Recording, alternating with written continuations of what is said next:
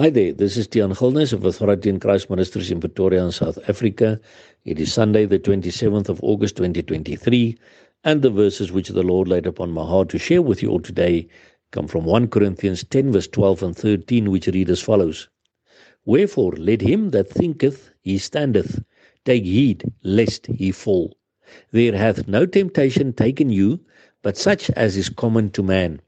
But God is faithful, who will not suffer you to be tempted above that ye are able, but will with the temptation also make a way to escape, that ye may be able to bear it. My brother and sister, I hear people saying to me, you know what, nothing can touch my marriage. I'm so strong in my faith. Nothing can touch my business. Nothing can touch my children. I know who I am in Christ. I'm so strong. I will stand no matter what happens. And then they suddenly fall. Why?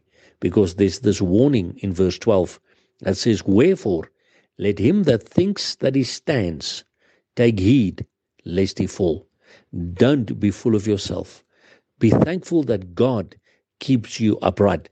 Thank God and give him all the honor and glory if things are well in your marriage, if things are well in your business, in your children's lives, and in your finances. But don't think it is you who is so strong. We must be humble at all times like Jesus was humble. And we must understand Satan sends temptations across our path. He sends sins across our path. He wants to seduce us. He wants to mislead us. And that is why the Bible says he walks about like a roaring lion, seeking whom he may devour. So verse 13 says to us, Therefore hath no temptation taken you, but such as is common to man. But God is faithful, who will not suffer you to be tempted above that ye are able. So people say to me, or some people say to me, but why does God tempt me? No, God does not tempt you.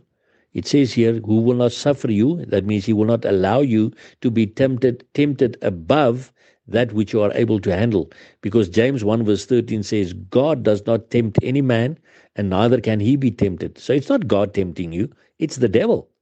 But God is faithful, who will not allow you to be tempted above that you are able to handle, but he will with the temptation also make a way for you to escape, that you may be able to bear it, because he gave us the authority, my brother and sister, in Luke 10 verse 19, where he says, I give unto you the power to trample on snakes and scorpions, referring to Satan and his demons, and nothing will by any means harm you. But we must use that authority that he has given us when the temptations come. But we must not be full of ourselves, not think that we stand and nothing can touch us.